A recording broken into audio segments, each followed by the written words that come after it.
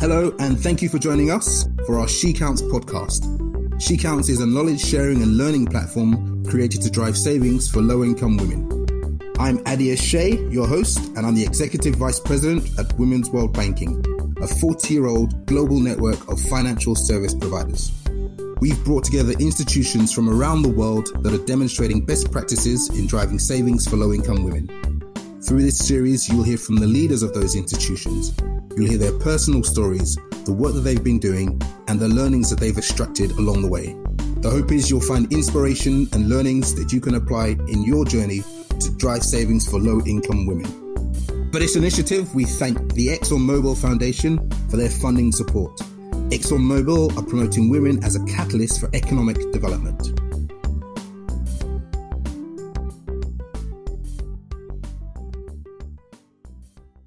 A few days ago, I spoke with my friend Bernie Akporié, Managing Director of Matontine Senegal. Matontine is Bernie's fourth startup. Bernie shared with us the exciting intersecting worlds of tontines, financial technology, savings, commercial viability, and women's empowerment. Bernie joined me from his office in Senegal.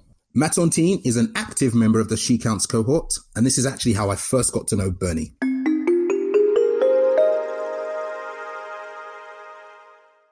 We met, I think the first time must have been 2018 when we were looking at the first cohort for She Counts. And I remember that what was really interesting about Matontine was the way you kind of merged traditional solutions with the latest technology to create something new. Could you just spend a couple of minutes explaining what tontines are? It's a traditional savings system where 10 people, for example, in Francophone Africa, come together and each person saves $10 in the pot. And at the end of the month, you'll have a pot of $100. A draw is made and one person randomly wins that pot of $100. Everybody comes together again and repeats the process, and another person wins the pot of $100. But you can only win that pot one time. And that cycle continues until everybody has won that pot of $100. And people have used this system for literally a century to send their kids to school, buy equipment for the farms, buy furniture for the homes, for all sorts of uses. And what is Matontine? We provide access to small loans and a range of financial services like life insurance, savings, and so on, to the financially excluded in Francophone Africa.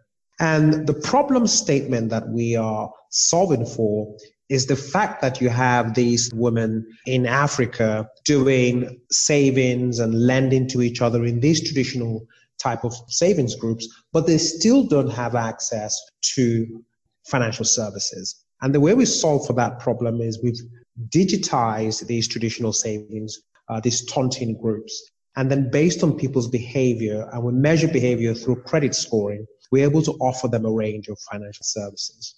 Over time, the very best savers will be able to use their credit score based on all the different activities they're doing on the platform to borrow multiples of what they're able to save and able to get themselves out of poverty. Where would you say Matontine is in its journey? And some of those difficult, the failures and the successes, what would you say are the ones that stand out to you? I think the biggest thing that stands out for me is regulation. So, for example, we were shut down by the Finance Ministry in 2017. And the reason for that was because in our part of Francophone Africa, there is no fintech regulation. The central bank right now are trying to put together a fintech regulation because it's killing innovation, especially when you look at how fintech has radically changed the landscape in countries like Nigeria, countries like Kenya. But because we didn't have fintech regulation in 2017, the government wasn't quite sure how to treat our company. So it took us about a year, the whole of 2017 actually, to be able to come up with a model that the finance ministry was comfortable with. Some of our successes has been the proof that the lower end or the bottom of the pyramid would pay for financial services if those financial services could demonstrate compelling value. When we first started Matontine, we lined up a series of experts and said to them, listen, this is what we're trying to do. Can you give us some advice? And most of them said it's never going to work. The poor will never lend technology. They're not going to pay back. They're not going to pay for the service, and so on and so forth. So we did a series of pilots to test this out. And what we were able to prove from those pilots and today is the fact that the poor will pay for financial services as long as you can demonstrate compelling value for them. What have you seen from Matontine's experience with Tontines? And can you share an actual story of one of your women clients that really stands out for you? One of the mottos that we have here at Matontine is that we want to take our members, we call our customers members, from poverty alleviation to wealth creation. So it's this concept of, surrounding them with what we call 360-degree solutions, that where we walk with them all the way through the different levels of the path out of poverty. So an example of that is there was a group of women in a place called Gedouai here in Senegal. And when they first started with us, they were just doing the tontines. And after a few draws of the tontines, we offered them a small loan. And a couple of cycles after these tontines and small loans, they built such a good credit that they were able to give them a much larger loan. And what they used that money for was to buy a $2,000 food processing or a milling machine, actually. This doubled their revenues from about $10,000 a year to about $20,000 a year.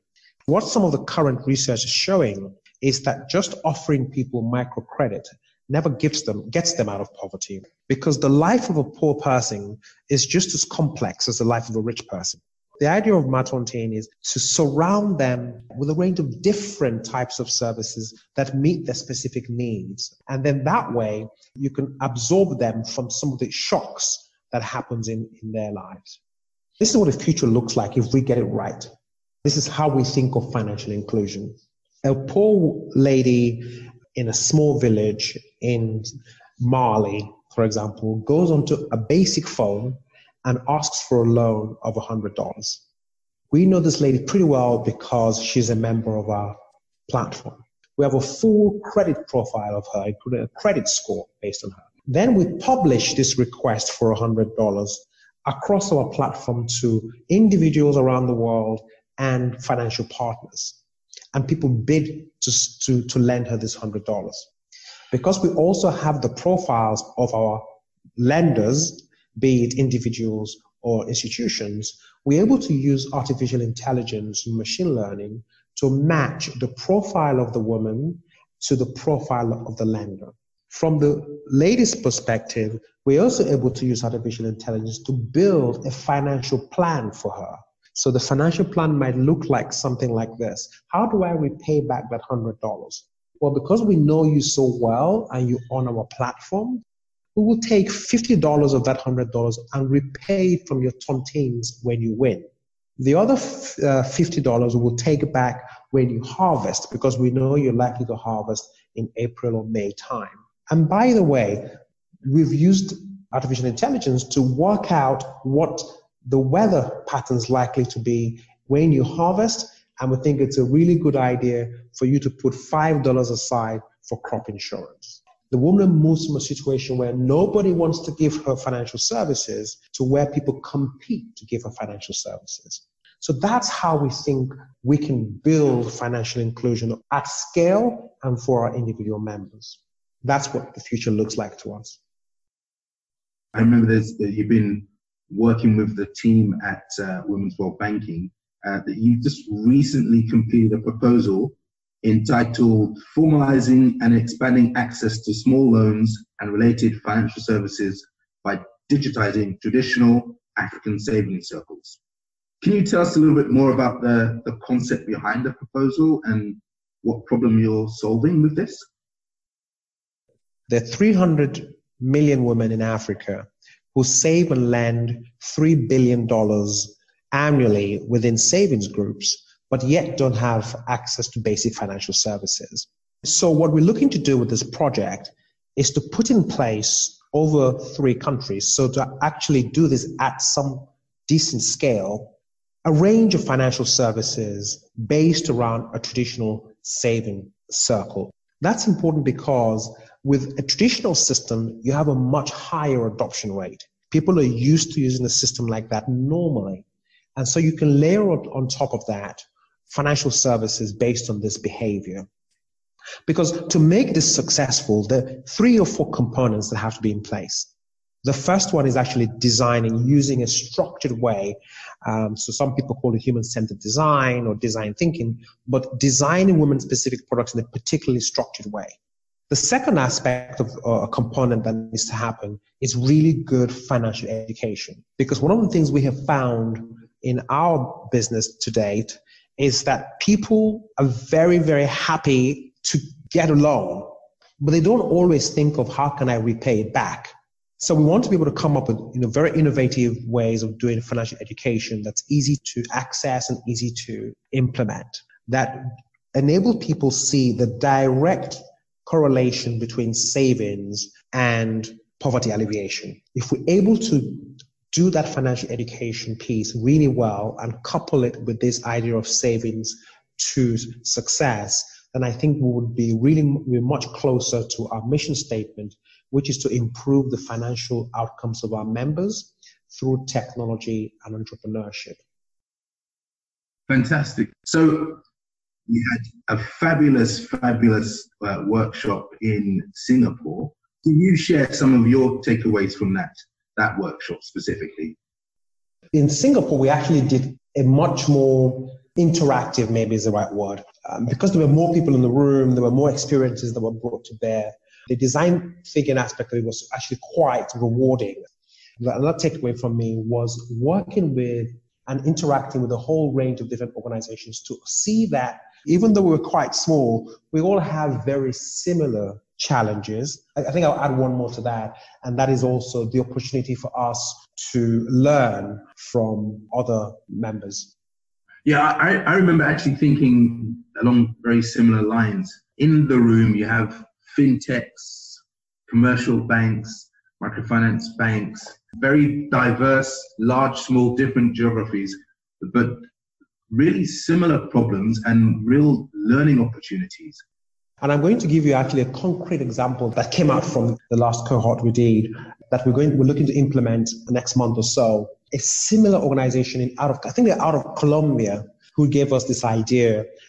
Yeah, that would have been Banco W. There you go, that's them. And it's this idea of we have a women who are contributing their tontines. We then offer them a small loan.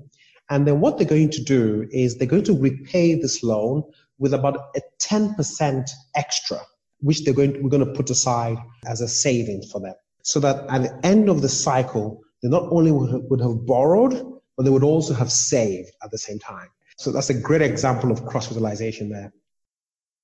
Fantastic. You laid out a beautiful vision of the future. But I remember we asked you 3 things that kept you up at night. And you talked about the sort of questions. How do fintechs work within a complex and flexible regulatory environment? What is the business case for conventional financial institutions partnering with fintechs to deliver digital financial services? And what are the challenges faced when converting cash to digital money where there aren't ubiquitous digital money providers? It's interesting that the first 2 of those were all about regulation and partnership. So if you ask me what is my biggest risk as a company, my biggest risk is regulation followed very closely by partnership. Because living in Africa, our regulator could wake up tomorrow morning and go, you know what, we just don't believe in fintechs anymore. You're either going to be a bank or you're going to be an MFI. That's it. Fortunately, especially with the support of the World Bank, who is really pushing very hard and also funding them to put in place fintech regulation, that's not likely to be the case. We are trying to come up, nevertheless, with some mitigation strategies around regulation. We're hoping through the African Development Bank project to form a regional tontine an advocacy group where you can advocate on behalf of savings groups in general, So regulation is certainly my biggest concern. And that is tied very closely with partnerships. At the kind of scale that we want to operate at, we can't do it without financial services partners. As a small fintech company, you're not always aligned with your financial services partner, regardless of what you all sign up for, right? Because the way you both see the world is very different. And also, you don't always move at the same pace. One day you could be a partner, the next day you could be competition for them. Because right now, especially the banks, don't really care too much about the bottom of the pyramid. They're making enough money dealing with that 20% middle class. They're going to work it out one day. They're going to understand that if I can really lower my technology costs and digitize most of my solutions to these people, I can find a profitable way to go after what is 80% of our population. So those are the reasons why those two things present risks and challenges for me. You know, the things that you don't think about until somebody like yourself just highlights them. It's amazing. It's amazing. So as a fintech that has joined Women's World Banking, what one piece of advice would you give to your fintech brothers and sisters around the world around how to move forward and make the sort of advances that you have, overcome the sort of challenges that you have, and really being in a place where you can viably have a vision as significant as the one that you have, but actually see a way forward? What one piece of advice would you give? There's actually a skill that we learned from SheCounts, which was active listening. That thing is actually magical if you're able to train yourself to do it.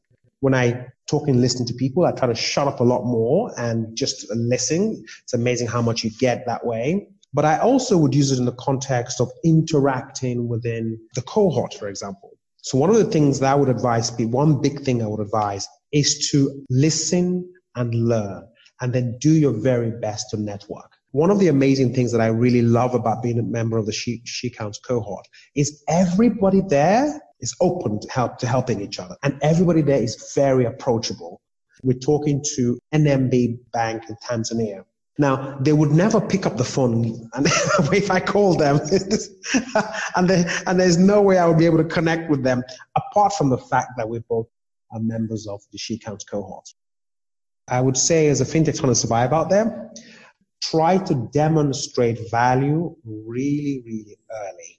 That means putting out a product as soon as you can, getting customers as soon as you can, and generating revenues as soon as you can. Try to demonstrate values really early to your customers, and then try to demonstrate values really early for your partners.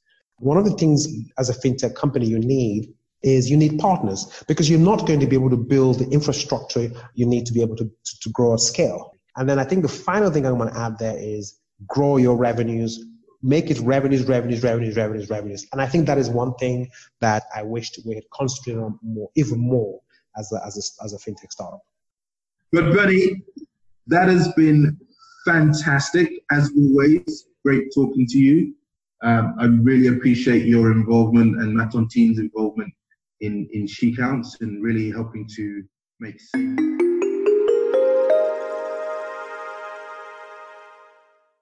Thanks for listening to the SheCounts podcast. Our team includes Hill Laxon, Freya Ishan, and our producer Jessica Bodyford. If you want to know more, please visit our website at womensworldbanking.org. Let us know what you took away from this episode by commenting on iTunes or wherever you enjoy your podcast. Join us for the next episode, and together, let us make savings work for women, because she counts.